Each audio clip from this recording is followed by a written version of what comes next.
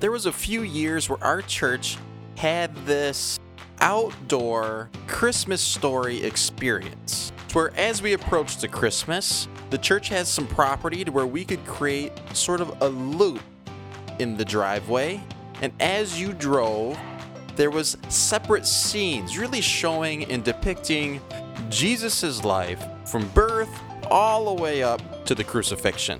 And I remember a few years ago where my wife and I were at a scene and we reenacted the scene over and over and over again all throughout the night, because there were thousands of cars that would come and drive through this experience, and they would have a CD that would explain to them Jesus' life and the importance of Christmas and what it really truly stood for.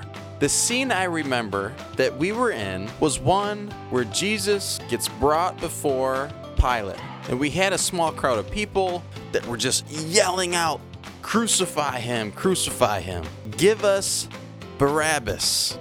And I just remember thinking, how weird this is. This actually happened. That Jesus' accusation is that he claimed to be king, and when the authorities really didn't find anything to convict him on, they wanted to release him, but because the crowds were so passionate about getting rid of Jesus, that they were afraid of really probably consequences to them in their leadership role. So, something that they do at that time is release a prisoner. So he gave them an option to release either Jesus or Barabbas, who was a convicted murderer. In verse 20 of chapter 23, it says, wanting to release Jesus, Pilate appealed to them again, but they kept shouting, "Crucify him, crucify him." For the third time he spoke to them, "Why? What crime has this man committed?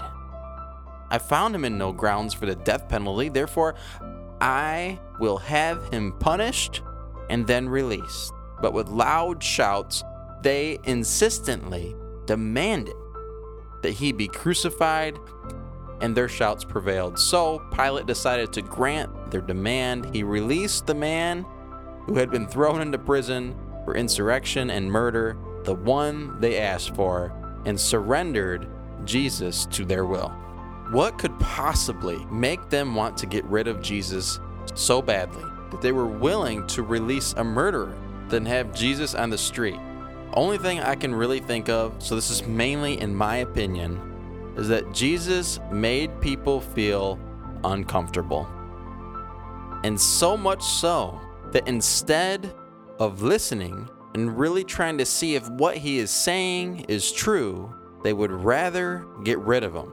It's about feeling better about what they believe, and they can go back to their normal life. When you're introduced to Jesus, you really have to decide, as C.S. Lewis once put, that Jesus was a lunatic, a liar, or he is Lord. And when you start to hear his message, it can make you feel uncomfortable. Many times that can happen even when we're getting to the word today, as it shows our imperfections. It shows that we need Jesus. It reveals to us our sins and our imperfections and how we fall short. So we can choose to look at that as something that's negative that we want to throw out of our life, or we can embrace it and realize that Jesus came to pay for those sins and to make our relationship with God whole and give us a renewed life. I hope that when we start to feel uncomfortable, when we start to learn more about Jesus and grow closer to God, that we would embrace the uncomfort in an effort to seek what is true and right and to grow our relationship with God. For what it's worth, those are my thoughts on Luke chapters 23 and 24. Thank you so much for following along.